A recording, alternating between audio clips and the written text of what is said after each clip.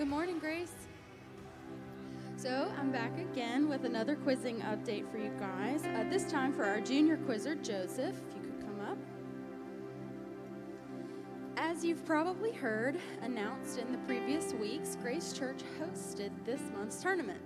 And I'd like to thank all of you who came to support Joseph and those that helped with setup and takedown, as well as provided assistance during the day. It's a big undertaking to host a tournament, and your efforts are very much appreciated. So now on to the results. Joseph did incredibly well. His team placed first overall.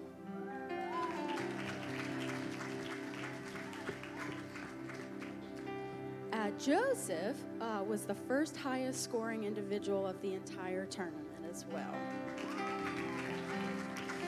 So Joseph has had an incredible year of growth, and we are just looking forward to all that he's going to continue to accomplish through state finals and nationals and beyond quizzing as well. So thank you again so much, church, for your continued support of our quizzers.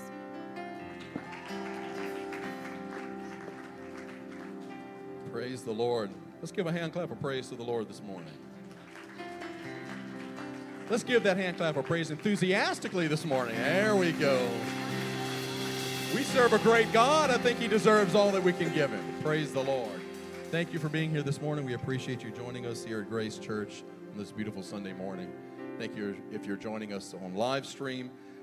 A little bit later in the service when we begin our praise set, you're going to see a young, intelligent man being baptized on that monitor. We want to give God praise for that when we see it. There are a few prayer requests that we have this morning before we move on. Please remember Brother Eddie Love's aunt, Sister Patsy Wilkins, who is ill this morning. And Brother Ted Stevens has an infant son named Graham Stevens who has an undiagnosed illness and who is asking for prayer for his young child. And please remember Sister Sheila Landry, who is also ill this morning. We have a God that can heal, and we want to bring these names to Him in faith.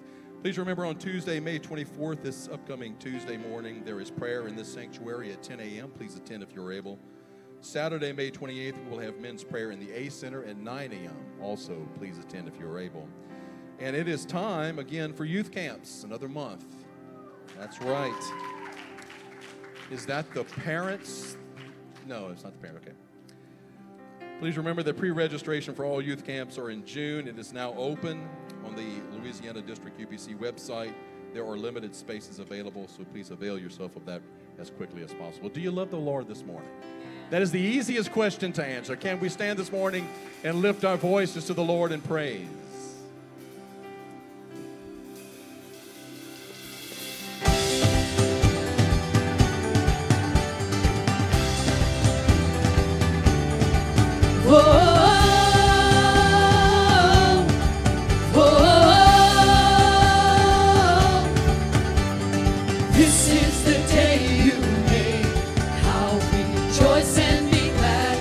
All that I am, this is the day you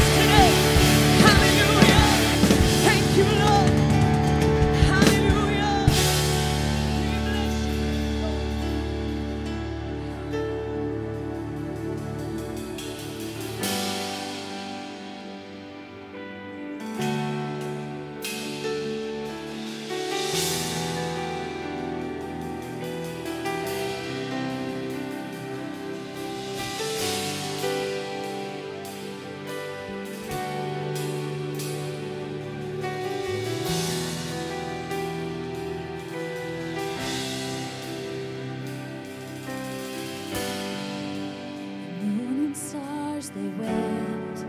The morning sun was dead.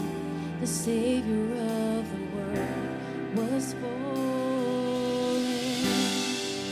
His body on a cross, His love poured out for us, the weight of every curse upon Him.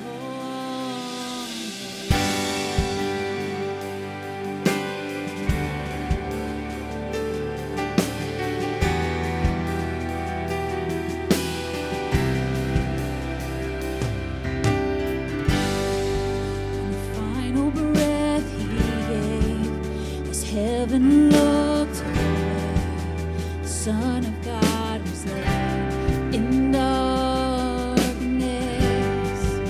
a battle in the grave, the war on death was waged, the power of hell forever broken. The ground began to shake, the stone was rolled away. His perfect love could not be overcome. Now death, where is your sting? Our resurrected King has rendered you defeated. Forever He is glorified. Forever He is lifted high. Forever He is risen. He is alive. He is alive. The ground began to shake. The stone was rolled away. His perfect love could not be overcome. Now death, where is your sting? Our resurrected King has rendered you defeated. Forever He is glorified. Forever He is lifted high. Forever He is risen.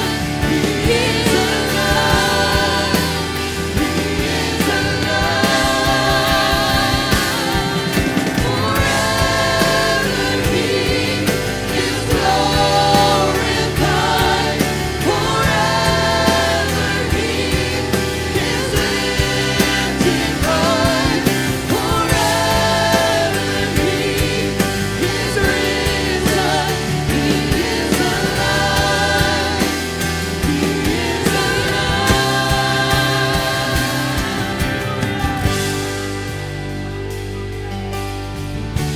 He is alive. Thank you, Lord. Thank you, God. You've overcome. Oh, yes. You've overcome.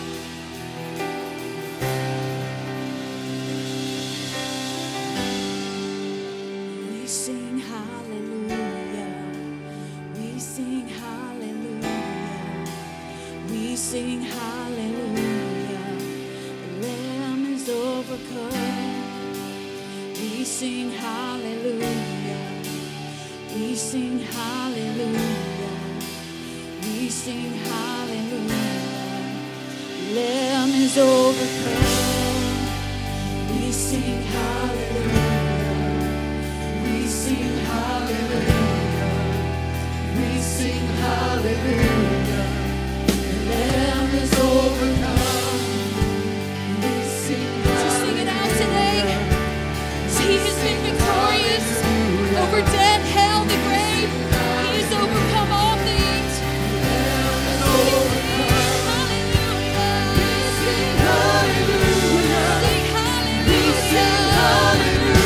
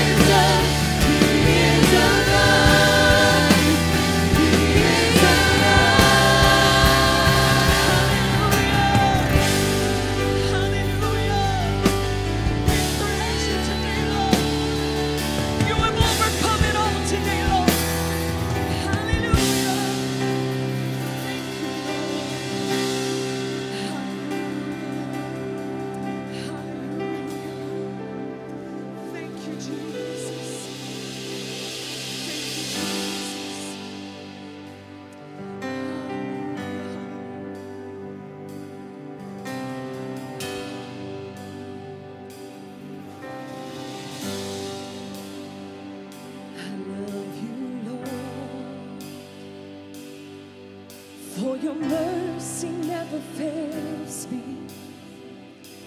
All my days I've been held in your hands. From the moment that I wake up until I lay my head, oh, I will sing of the goodness of God. 'Cause all my life you have been faithful. Oh, yes, you have. And all my life you have been so, so good. With every breath that I am able, oh, I will sing of the goodness of God. I love your voice, oh yes. You have led me through the fire in darkest night. You are close like no other. I know you as a father. I know you as a friend. And I have lived in the goodness of God. Hallelujah. All of my life you have been faithful. All of my life, Lord. And all my life you have been so, so good. Hallelujah. With every breath that I am able, oh, I will sing of the goodness of God. Hallelujah. Listen, church, your goodness is running after, it's running after me. Oh, yeah. Your goodness is running after, it's running after me. With my life laid down, I surrender now. I give you everything. Oh, yes. Your goodness is running after, it's running after me. Come on, everybody, sing it all over the building. Your goodness is running after, it's running after me. You keep chasing me, Lord. Your goodness is running after, it's running after me. With my life laid down, I surrender now. I give you everything, yes I do. Your goodness is running after, running after me.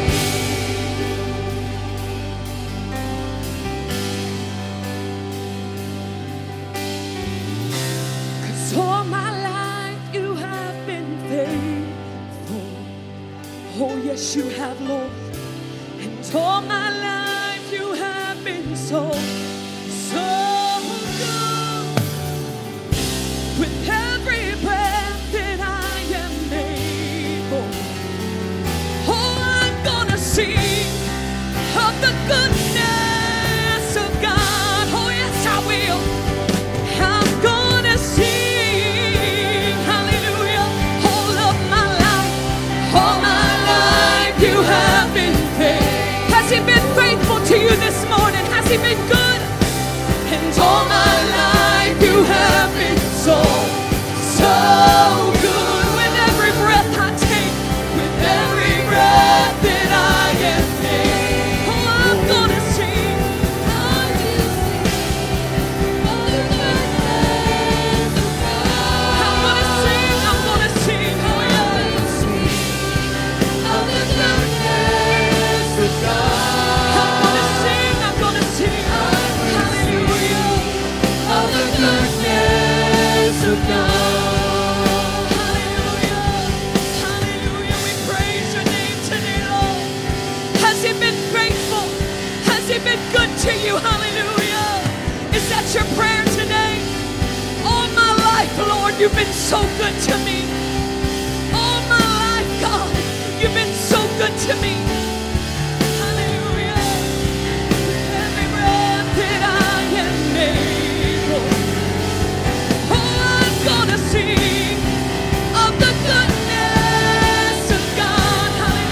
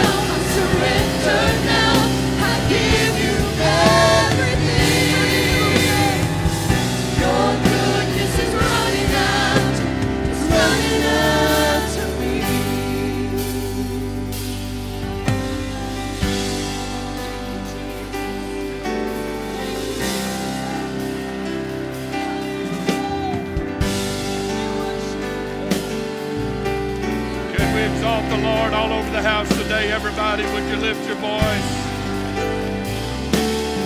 Everybody lift your voice to the Lord today. His presence is in the building right now in Jesus' name. Jesus' name. Jesus' name. Hallelujah, hallelujah, hallelujah. Thank the Lord, thank the Lord. You may return to your seats. Remain standing, please. As you return to your seats. What a wonderful, wonderful presence of the Lord is in the house today. I'm so thankful for what I feel and what I see manifest here today as a result of the presence of the Lord being here.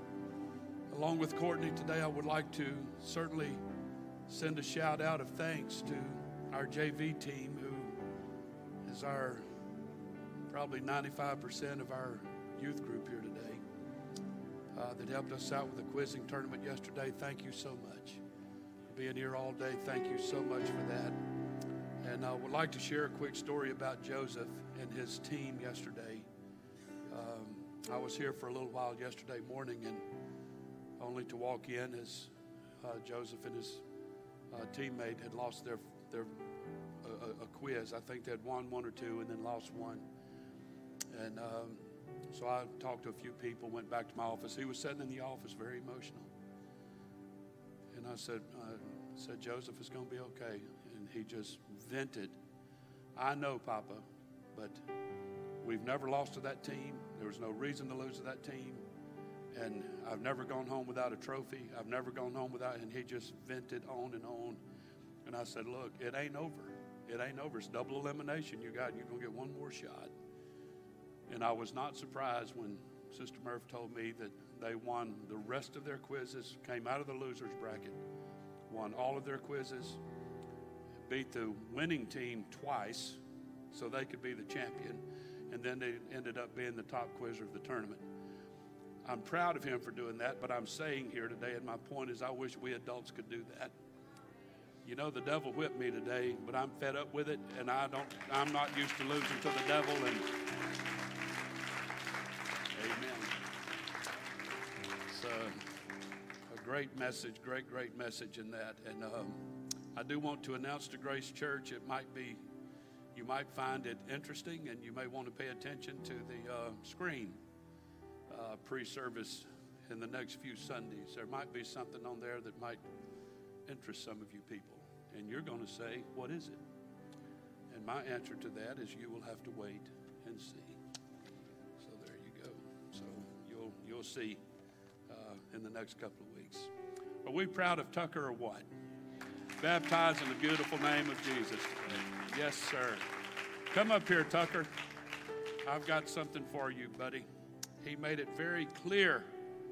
Wanted to know, ask his mama. Mama, when they baptize people, do they drain the baptistry when they're done? And I'm like, hey, excuse me? Or better yet, excuse you. What kind of church do you think we run around here? Yes, we drain the baptistry. But his concern was, I didn't want to be baptized after somebody because I didn't want to get in the water with all of their sin and all of their bad stuff. That's priceless. That's priceless. This is one cool little dude right here, and his middle name should be Pistol, because that describes Brother Tucker here, doesn't it? You glad you was baptized today?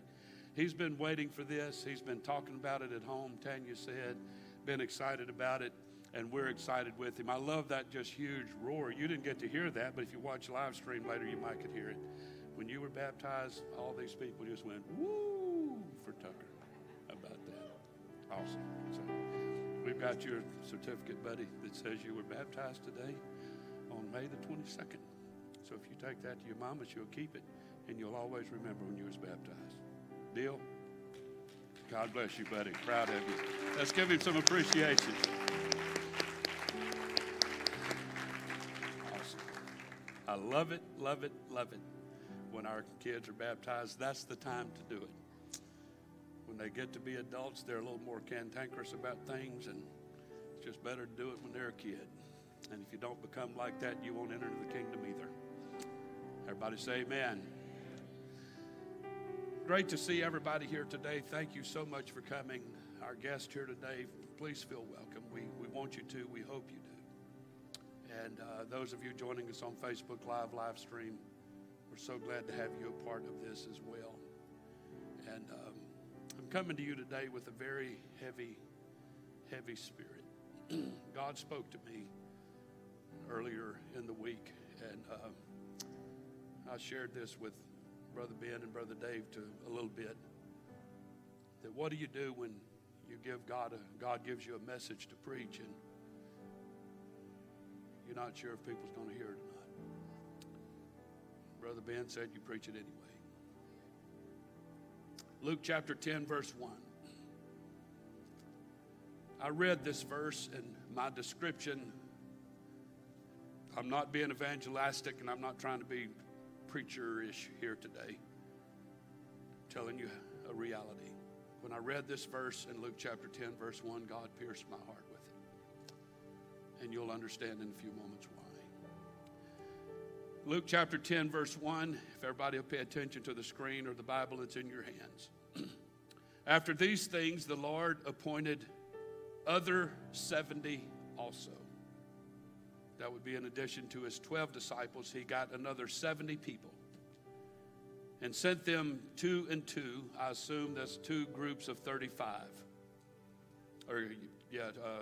35 groups of 2 before his face into a city and place. A city and place. Whether he himself would come. I want to preach to you for a little while today that we cannot hide from God. We cannot hide from God. But can God hide from us? On at least 6 occasions in the King James Version, it refers to people that have eyes that do not see, and they have ears that do not hear. Sadly, there are people here today or has family that fall into that place. I'm hoping that today you will see and you will hear what God is saying to you. Everybody say, thank the Lord for the word. Thank you. God bless you, and you may be seated. Donnie, Kathy, Blake Williams, Melanie, if y'all will be very prayerful during this presentation, I'd appreciate it. God established a huge precedent in the very beginning of time. The very first person that God created tried to hide from God, but God made it very clear in the Garden of Eden that day that you can't hide from me. Adam and Eve tried, but to no avail. The psalmist said in Psalm 139, verse 5, that thou hast beset me behind and before, and laid thine hand upon me. Such knowledge is too wonderful for me.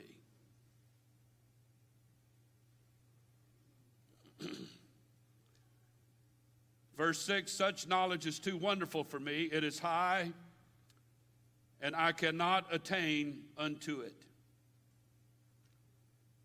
Whither shall I go from thy spirit? Whither shall I flee from thy presence? If I ascend up into hell, thou art there. If I make my bed in hell, behold, thou art there. If I take the wings of the morning and dwell in the uttermost parts of the sea, even there shall thy hand lead me, and thy right hand shall hold me, even when a person is running from God and trying to hide. He said, I will still lead you, and my hand will still hold you. If I say, surely the darkness shall cover me, even the night shall be light about me. Yea, the darkness hideth not from thee, but the night shineth as the day. The darkness and the light are both alike to thee. Jonah tried to run from God, as we all know, but that didn't work either. You all know the story. But my question here today is, I think we all know that we can't hide from God, but my question here today is, can God hide from us? Job, who it's very well accepted and believed that he lived in the very beginning around the time of Adam. Job said at the very beginning that yes, God can hide from us. In Job 23 verse 8, Job said, "Behold, I go forward, but he is not there, and backward, but I cannot perceive him. On the left hand where he doth work, but I cannot behold him. He hideth himself on the right hand, that I cannot see him." Yes, God can hide. And I believe there are people here today, and there are people that has family here today. People that attend this church has family that God is hiding from.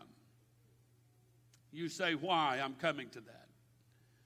So as you can see from Job's story, listen to Pastor. Everybody please listen. When God hides, things usually aren't going very good. Things go south really quick. If you don't understand that or believe that, ask Job what it's like in your life when God hides. Solomon put it into words in Proverbs 1:22 through 29. Follow on the screen, please. "How long, you simple ones," he said. Let me tell you who simple people are. People who love simplicity, he said. Let me tell you who these people are. They are silly and seducible. They are easily seduced by the world and sin. They find pleasure in being seduced. They're born and raised right. They know the truth, but they find it somewhat of a fantasy, if you will. A fantasy come to reality. When the devil or sin seduces them into some lifestyle or sets them on some path and they freely walk it. They freely go that path. So how long will you simple ones love simplicity? And the scorners delight in their scorning, and fools hate knowledge. Turn you at my reproof. Behold, I will pour out my spirit upon you and will make known my words unto you. I want everybody to hear that. I'm coming to this in just a moment. He said, turn at my reproof. I will pour out my spirit unto you and will make known my words unto you. And because I have called and you refused, and I have stretched out my hand and no man regarded, but you have set naught at all my counsel and would have none of my reproof, I also will laugh at your calamity, and I will mock when your fear cometh. When your fear cometh as desolation, and your destruction cometh as a whirlwind, when distress and anguish cometh upon you, then shall they call on me, notice, but I will not answer. And they shall seek me early, but they shall not find me. For that they hated knowledge and did not choose the fear of the Lord. The first time I read that scripture that I remember, I was about 12 or 13 years old, and it devastated me that God could do that God would do that. And it shook me up so bad. I was praying with my first cousin he was in the altar crying, pouring his heart out to God, and he was rebelling against all kinds of things. And I quoted that verse to him. I was so passionate. It wasn't appropriate. I was being way overzealous. But the impact of it, that we can choose to know the Word of God, to know the works of God, but enjoy more the seduction of sinful things, and then God would hide from us and literally mock us when our fear comes. When he talked about people being simple and this simplicity of lifestyle, it's ignoring wisdom is what it means. It's ignoring wisdom. It's ignoring all wisdom from everybody. That God that has all wisdom and humanity around you that has wisdom that says, don't do that, don't do that, don't do that, and you do it anyway. That's what the scripture's implying. I'm going to ignore everything and do exactly what I want to do. I'm going to ask everybody here today to follow along closely as I travel through this message. In Luke chapter 6, the 12 disciples have been called to follow Jesus. And in Luke chapter 9, 3 chapters later, Jesus sends them out with authority and power to cast out devils and to heal diseases. That is signs and wonders for all the people who see it and all the people who experience it, of course. He did this. You read later in the Bible, he did this because he's coming to those people later. And he wants them to have some level of acquaintance with his spirit, with his purpose, with his power. He wants them to know that when I show up in their town, I want those people to know who's here. And why I've come to love them, I've come to heal them. I preached that a couple of Sundays ago. I've come to save them, to rescue them, etc. So it is literally Jesus sending out his 12 disciples to prepare the way for Jesus himself to come to those people. I want you to notice that between Luke chapter 6, where all of his disciples are called and sent out on this missionary journey, if you will, through Luke chapter 9, what happens? I want you to notice those 3 chapters, 6, 7, 8, and 9, actually 6, 7, and 8. During that time that he has sent out the 12 disciples, they've come back, they're rejoicing with this power they have. You know the story, most of you do.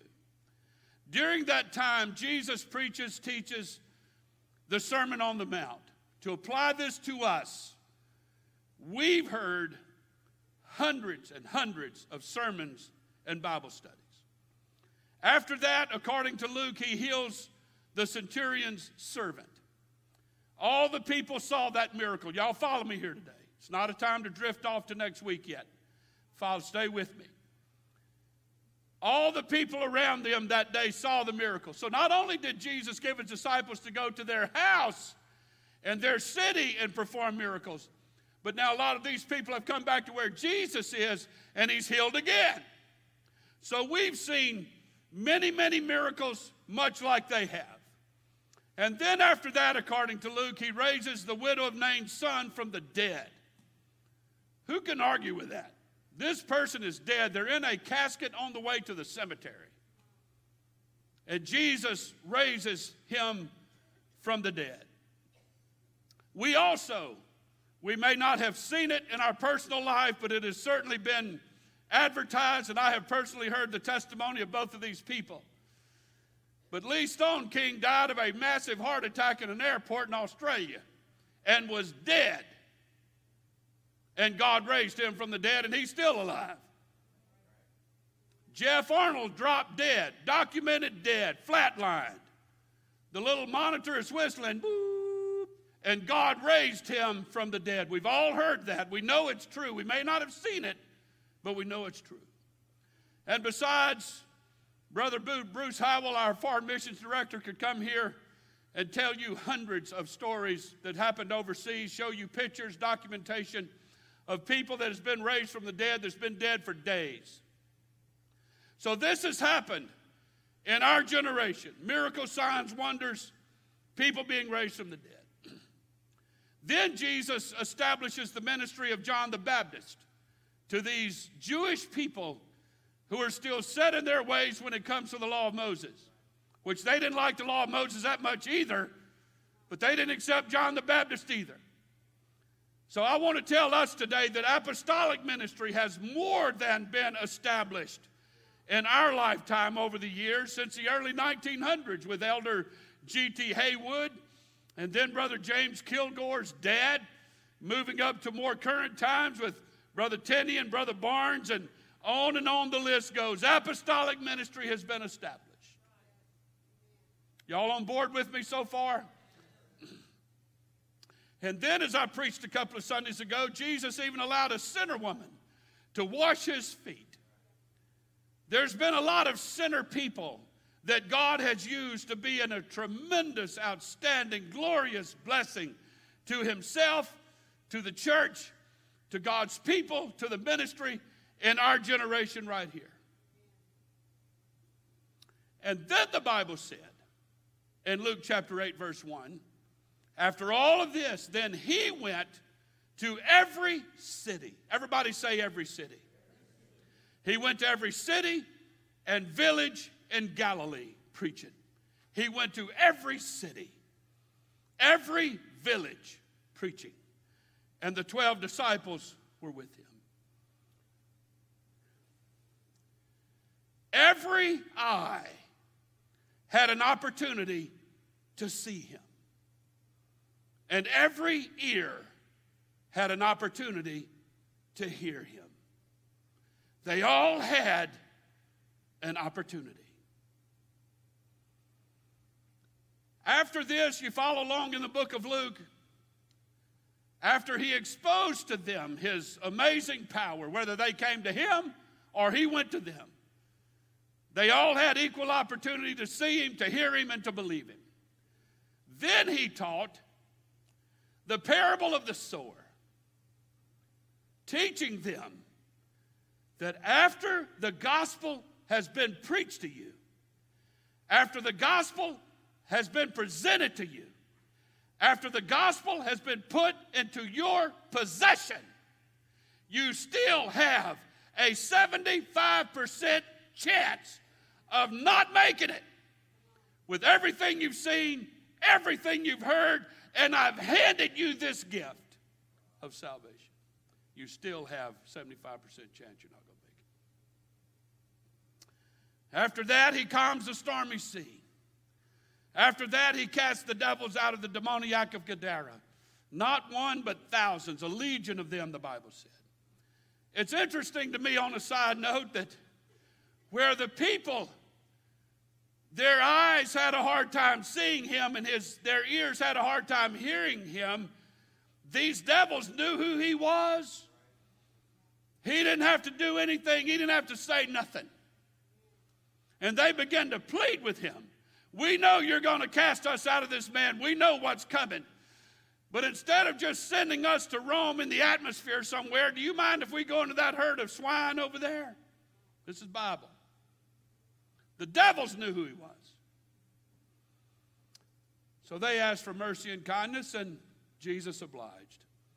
And then those pigs ran over the side of the cliff and killed themselves.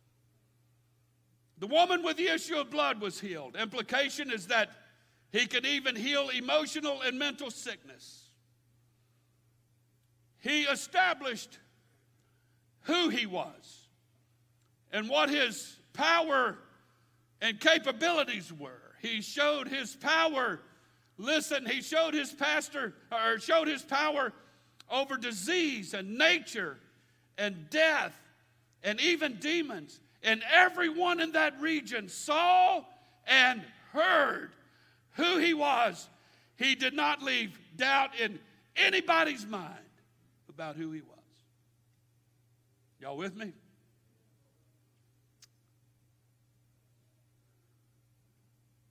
So in Luke chapter 9, after all this, he sends out his disciples. Verse 1, and he called his 12 disciples together. Listen to the word of God. He gave them power and authority over all devils to cure diseases. And he sent them to preach the kingdom of God and to heal the sick. And he said unto them, take nothing for your journey, neither staves nor scrip, neither bread, money, etc. Verse 5. And whosoever will not receive you, when you go out of that city, shake off the very dust from your feet for a testimony against them. You go one time, and if they don't receive you, don't go back. They departed, went through the towns preaching the gospel and healing everywhere. And again, people see this display of God's power. God healing, miracles, signs, and wonders. In the rest of Luke 9, he feeds the 5,000. Pretty amazing. Also, Peter receives a revelation of God in Christ, and so have we. And so have we. Then Jesus announces his crucifixion, and I took this in a way that I've never taken it before, and I'm going to come to this in a few minutes. He announces to them his crucifixion. He tells them, I must needs go to Jerusalem, be crucified, and I'll be raised from the dead on the third day. Is this just giving them the 911 or the 411 on what's going to happen in a few months, weeks, months, whatever it was? Or is he saying something else? You've had ears to hear and you've had eyes to see. Are you going to be a part of the people who crucified me or not? That's the way I took it this time. I've never taken it that way before. So he's given them an opportunity to say, what's coming?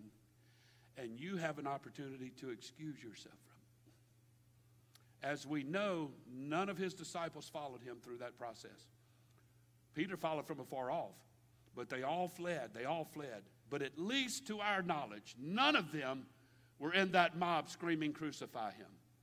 So they opted out of participating with the mob in what was the cultural movement of that day. They opted not to participate in it. Please stay with me.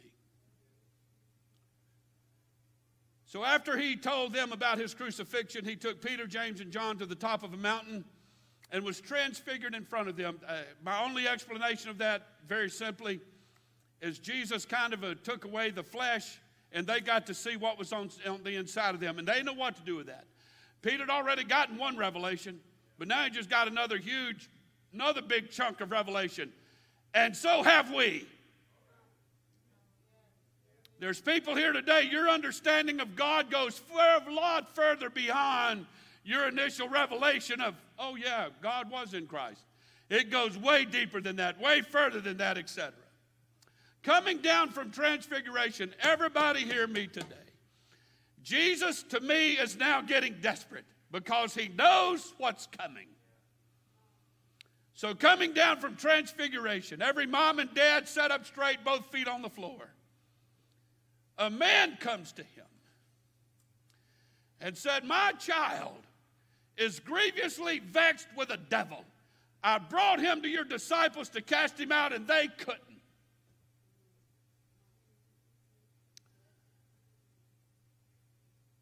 I'm not sure the indictment is against the disciples as much as Jesus is telling people, everybody that has ears to hear and eyes to see, Jesus is telling people there that day that the devil has the ability to possess your child. He that has eyes to see and he that has ears to hear, let him see and hear.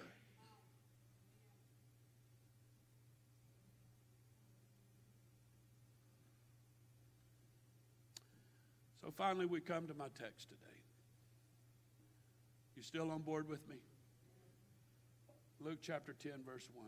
After these things, after all this stuff has happened, something is still pounding in the heart of Jesus. There's a passion, there's a desire, there's a love that's immeasurable here. He's still not contented that the people are getting it. He's just, I've got to do something else. So after all this stuff that I just mentioned in the book of Luke, after all these miracles, signs, wonders, all this stuff, after these things, the Lord appointed another 70 people. I don't believe they included the 12 disciples. There was another 70 people, and he sent them out 2 and 2. 35 pairs of people. And he sent them out before his face, or he sent them out before he goes on the same trip. He sends them out into every city, every place in Galilee. The exact same places that he himself would come later. Now, the Bible just said when he sent out the 12 disciples, he sent them to certain cities and places, but now he's saying he sent them to every place. This is the verse that God spoke to me through. it pierced my heart. He sent out 70 people in pairs. I gather 35 pairs of people. Almost 3 times more than the 12 disciples. There's 3 times more that he sent out in chapter 9. He sends them to every city and place that he himself would come. It didn't mean that he sent them everywhere like he did the 12. He sent the 12 disciples everywhere. He sent the 70 just places. I think he sent them to places that he thought maybe would be the most receptive to it. They'll be most receptive to the gospel. That's just a guess.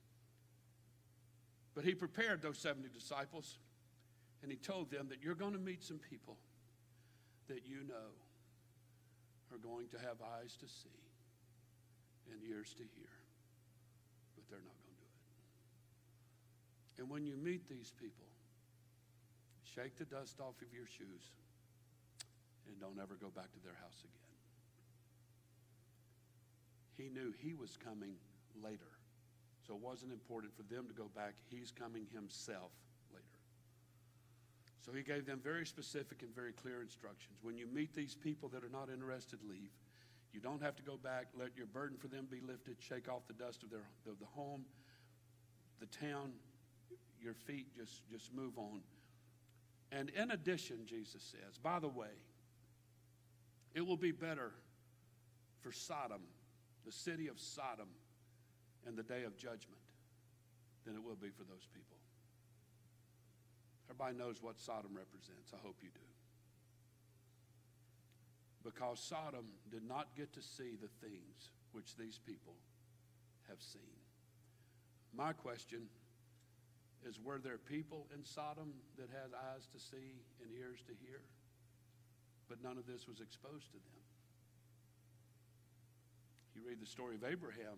He just said, God, if I can find 50 righteous. He just went looking for righteous people and couldn't find them. Don't mean he engaged anybody. He didn't perform any miracles or do anything. God was a little merciful and sent some angels to Lot's house, but they did ignore that. But across the board, they didn't see the 5,000 fed. They didn't see somebody raised from the dead. They didn't see demons casted out. They didn't see miracles of all kinds. They didn't see none of that. So Jesus said it's going to be better for Sodom in judgment than it will be for these cities that didn't receive the gospel. So let's move forward now to the beginning of his crucifixion. The Jews have now turned against him. Let me explain who these people are. These are the religious people of that day. These are the people that knew all the prophecies concerning his coming, as we know the prophecies concerning the rapture and his second coming. We're kind of in the same bracket here.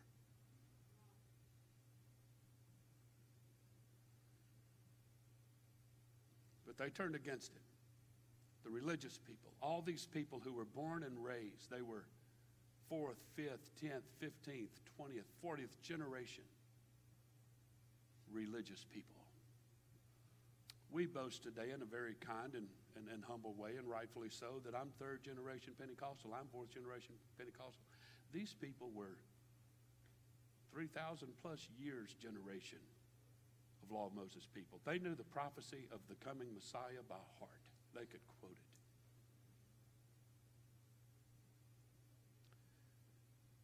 So all these born and raised in the church people that knew the law of Moses and all the prophecies concerning him, they've turned against him. They've turned against Jesus, and they've turned against all the things that he taught. I can see it in my mind. This is what pierced my heart earlier in the week when I was sitting on my front porch with tears streaming down my face. Parents sitting at the supper table, turning their kids against this Jesus. And all that stuff he teaches and preaches is foolishness. And all the miracles, it has to be some kind of a gimmick. It got so bad that even Israel turned the whole nation of Rome against him. So now he has to go. We don't want him. We despise what he teaches. We don't agree with what he teaches.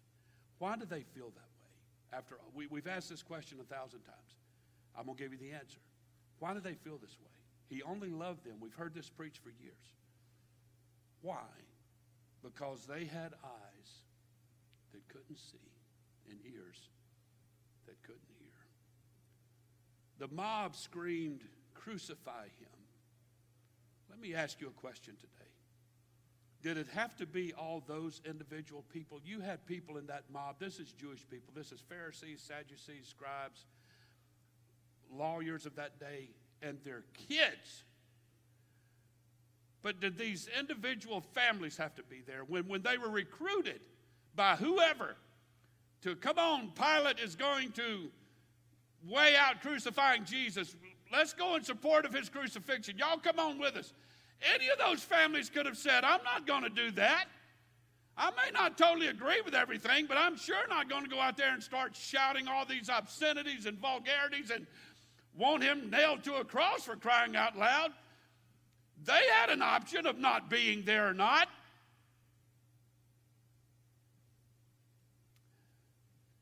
My second question is, did the 12 disciples visit their house in the weeks and months prior to that? Did somebody, one pair of that 35 people, were they ever at these people's houses trying to persuade them otherwise, that you don't want to do this, you need to believe that he's the Messiah, you need to believe that he is the Christ? No, we ain't going to do that. We need to get rid of this man. They didn't have to participate. Did Jesus himself ever visit their house and try to persuade them to believe in him? Was Jesus ever at their kitchen table? I'm talking about the people in this mob screaming, "Crucify him." Was Jesus ever at their house prior to that event? The Bible said he went everywhere. He went to every city and every village. And I believe it's very likely that Jesus probably visited with every one of these people.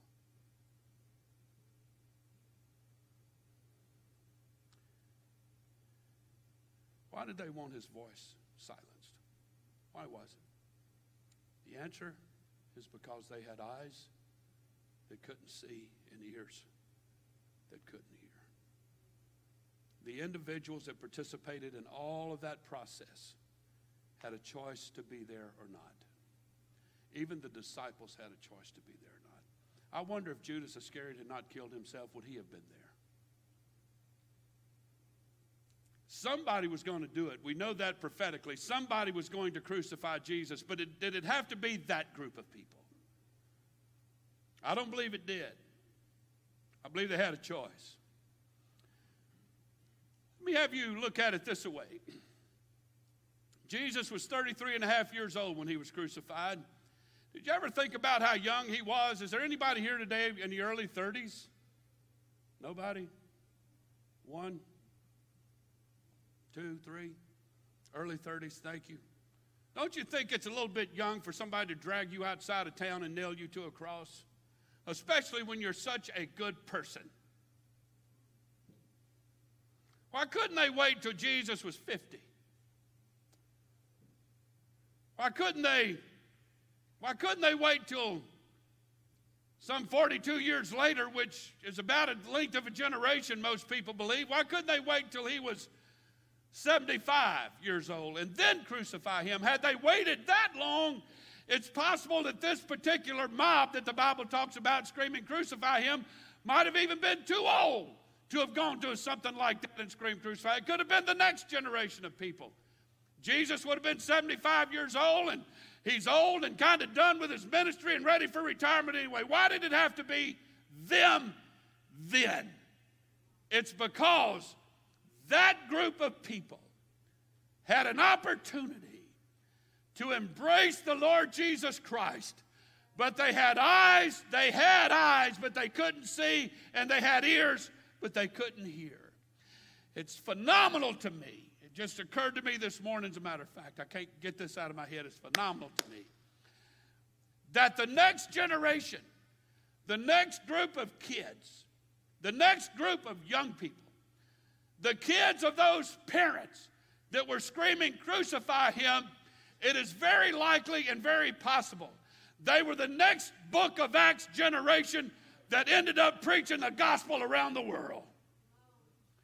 They saw the fallacy of the choice their parents made, and they refused to repeat it. They refused to have eyes that couldn't see and ears that couldn't hear. I do believe today that we have moms and dads that are sitting here today that have eyes that can't see and ears that can't hear.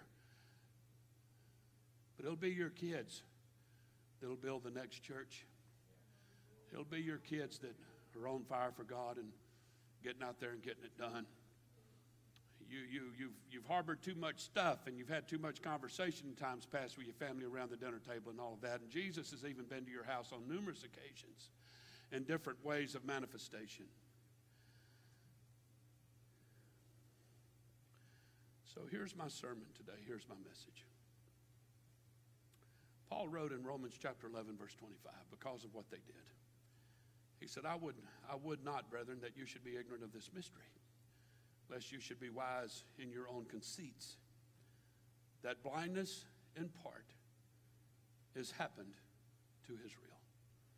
God has blinded them. He's hiding from them. For the past 2,000 years, he's done that. As a consequence to their decision, screaming, crucify him and let his blood be on us and on our children.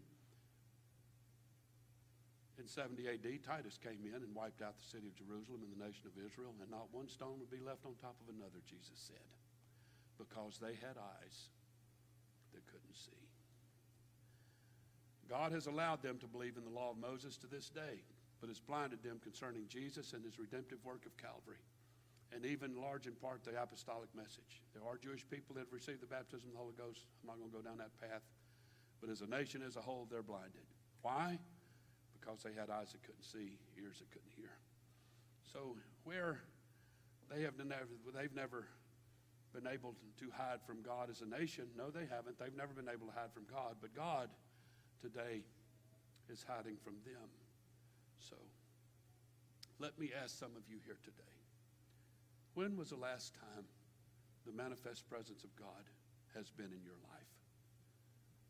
When's the last time the manifest presence of God has been in your family, your marriage, your children, and your finances? When was the last time you had a prayer meeting at your house with your family? Did God show up? If he did, how do you know? Was he there when you said your nighttime prayers with your kids before they went to bed? Did you feel his presence? How about the last time you were at church? Did you feel his presence? How about today? Have you felt his presence today? When you were sick, did he show up? When you just went through the most challenging trial of your life, was he there? Did you see him? Did you?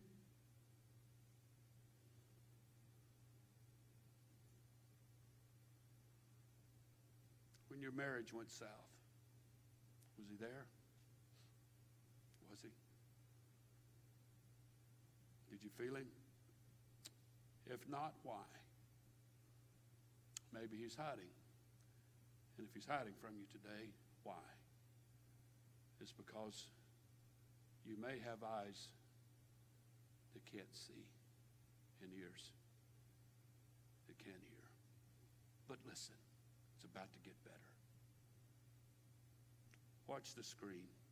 Luke chapter 24. After Jesus was crucified, the Bible said, and behold, two of his disciples, that seen, that heard everything. Two of his disciples that witnessed miracles, potentially even prayed for people and saw them healed. People that's witnessed all kinds of works of God. People that's witnessed all kinds of manifestations of God. These were disciples, people. They were disciples. They were disciples.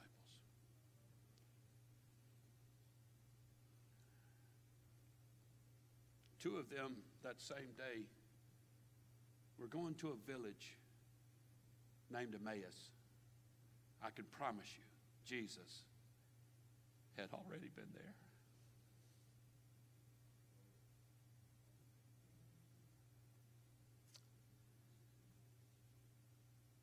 It was from Jerusalem about 70 furlongs, and they talked together about all the things that had happened, and it came to pass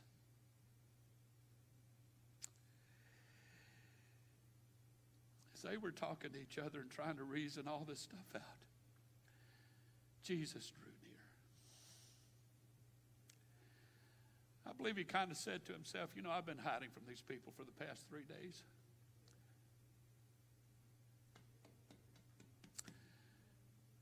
I'm going to walk beside them for a little while and hear what they're saying. I told you a little while ago, David said in that psalm, whither shall I flee from his presence? Even when you're running from God, he's leading you and he's holding you in his hand. And so these men were talking and Jesus drew near. But look at verse 16. Their eyes were holden. There was something wrong with their eyes and they couldn't know him. They were blinded. They were blinded. And he said unto them, what manner of conversations are these that you have one to another as you walk and are sad? And one of them, whose name was Cleopas, answered and said unto him, are you only a stranger in Jerusalem? They didn't have a clue who he was. Are you only a stranger here that you've not known these things which come to pass these days? And Jesus said, what things? And they said, concerning Jesus of Nazareth, which was a prophet, mighty in deed and word before God and all of his people. See, they knew him. They had heard him. They had seen what he could do. The Bible said they did, and how the chief priests and the rulers delivered him and condemned him to die. And they crucified him, but we trusted.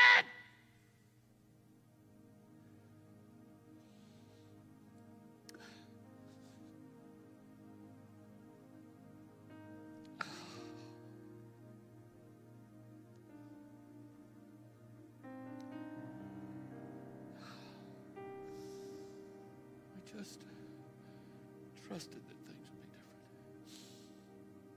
We knew he was going to come and deliver, redeem Israel. But besides all that, today's the third day. That should have caused a little bell to go off in their head because he said he would be resurrected on the third day.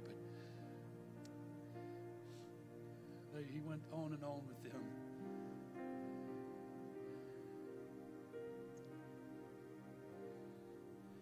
And these two disciples even went on to say to Jesus that there are even two of the women. They've been running around telling everybody that he's resurrected from the dead. He's resurrected from the dead. I'm sick of hearing it. It's not possible. I don't care what he said. He says he's resurrected. All these silly women are running around saying Jesus is resurrected from the dead. And finally, Jesus couldn't take it no more. And I feel like that's where he's at with some people here right now. He's desperate and he can't take it no more. You haven't seen him in a long time because he's been hiding. Time of hurt and disillusionment and despair and transgression and sin. He's been with you every step you've taken. But you couldn't see him. You haven't seen him. You haven't realized that. Not like this.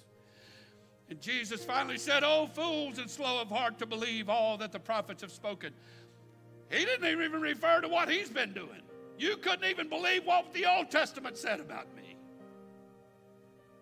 And beginning at Moses and all the prophets, he expounded unto them all the scriptures about all these things concerning himself. And they drew nigh unto the village. He had already been there. The Bible said this time he would have gone further, but they constrained him. They constrained him. They grabbed his arm and said, you're not leaving this time. In other words, you've been here before and left, but you're not leaving today. You're going to abide with us. And Jesus went to their house again, had bread with them, ate with them. And as soon as their eyes was open, he vanished out of their sight. He said, okay, I'm good. You see me, you get it, you get the picture. Let me go minister to somebody else. He left and they were good with him. And they said, did not our hearts burn on the inside of us as he talked to us? Our hearts burn. There's a fire on the inside I've never felt before. All the other times Jesus has talked and all the other times Jesus has ministered, and even when he's been at our house before, I never felt him like that. I never saw him like that. I never comprehended him like that. You know what the difference was? It's because these people had just gone through the most god-awful situation, event that they've ever experienced in their life. And so have some of you. You have been through some of the most challenging, difficult, horrible times you've ever experienced. And I will agree with you that maybe God has been hiding. But today he's come through Pastor Murphy. He gave me this, Brother Billy. He gave it to me earlier this week. I hadn't been able to sleep at night because of it. But he's come today to just walk beside you. Tell me what happened again. Tell me what happened in your life. Oh, they took Jesus away. So-and-so hurt me. So-and-so offended me. These horrible Jewish people, these people that knew the law, these people that knew God, that claimed they knew God. They're in the synagogue every Sunday. They go to the temple once a year. They do all this stuff. Keep talking. I'm listening. And then they took our Jesus, the one we love so much, and they crucified him. It was bloody. It was God-awful, horrible crown of thorns and stripes on his back. Jesus says, keep talking, keep talking. And all of a sudden, they have that moment. You're him. You're him. My God, you're not dead. You've not left me. You've not turned your back on me. You've not failed me. You're him. Thank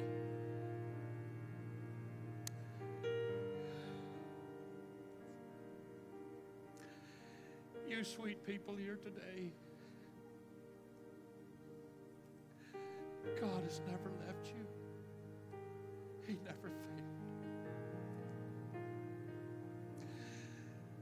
He's just been hiding for a while, like he did with Job, like he did with these two disciples on the road to Emmaus.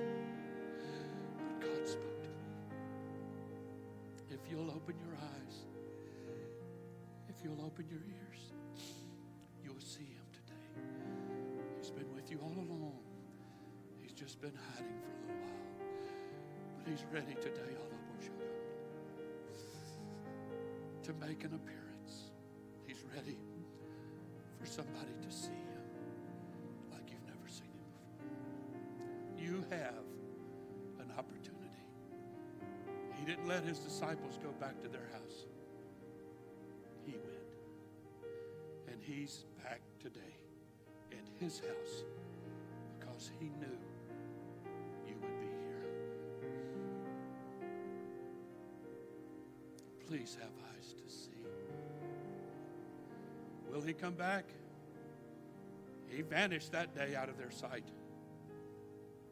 Will he come back? I don't know. Will he come back like this? I don't know. Probably because he's merciful and he's kind. But why would you want to wait for another occasion? Hasn't your life over the past weeks, months, and even years been a living hell for people, for your life, for people around you?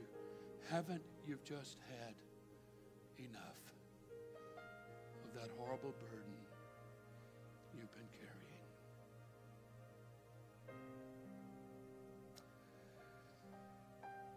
Behold, I say unto you, I beckon you, come unto my presence. I beckon you today to open your eyes. I ask you to open your eyes today and you'll see me. Look past the event and the circumstance that has transpired in your life. Look past the past. And if you'll look into your present, you'll see my presence. I've never left you, and I have not forsaken you regardless of what you may think.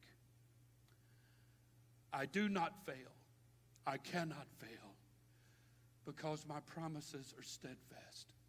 When I make a promise, I keep it. I told them I would resurrect on the third day. Open your eyes. Open your ears. Hearken unto my voice. I love you. I love you. I love you. And I'm extending to you my hand. Would you reach out and take it and let me lead you to hope, to promise, to fulfillment, to a joy you've never known. I am the Lord. Come unto me.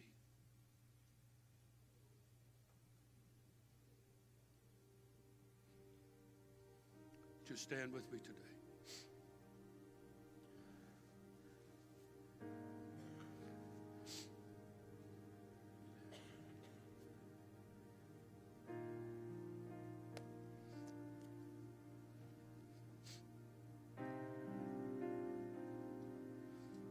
He hasn't sent a disciple this time to you. He hasn't sent a preacher to you this time. Not this time. This time he's come himself. And his presence is in the building. And now he would like for you to come to him. He's hid. He's been hiding a while. But he's making himself known to somebody right now. It behooves you to come unto him. As they begin to sing softly, this shouldn't have to be drawn out more than about 2 seconds. Everybody that would just come around the front and pray. I'm asking everybody to come. If you don't want to come, just stay in your chair. But would you pray? You don't have to come up here with everybody else, but would you at least pray? Would you give him that much? Just talk to him for a few minutes. He wants to show himself to you. Come on, Grace Church. Everybody come. Everybody come to pray. Oh, sing it. Oh, sing it.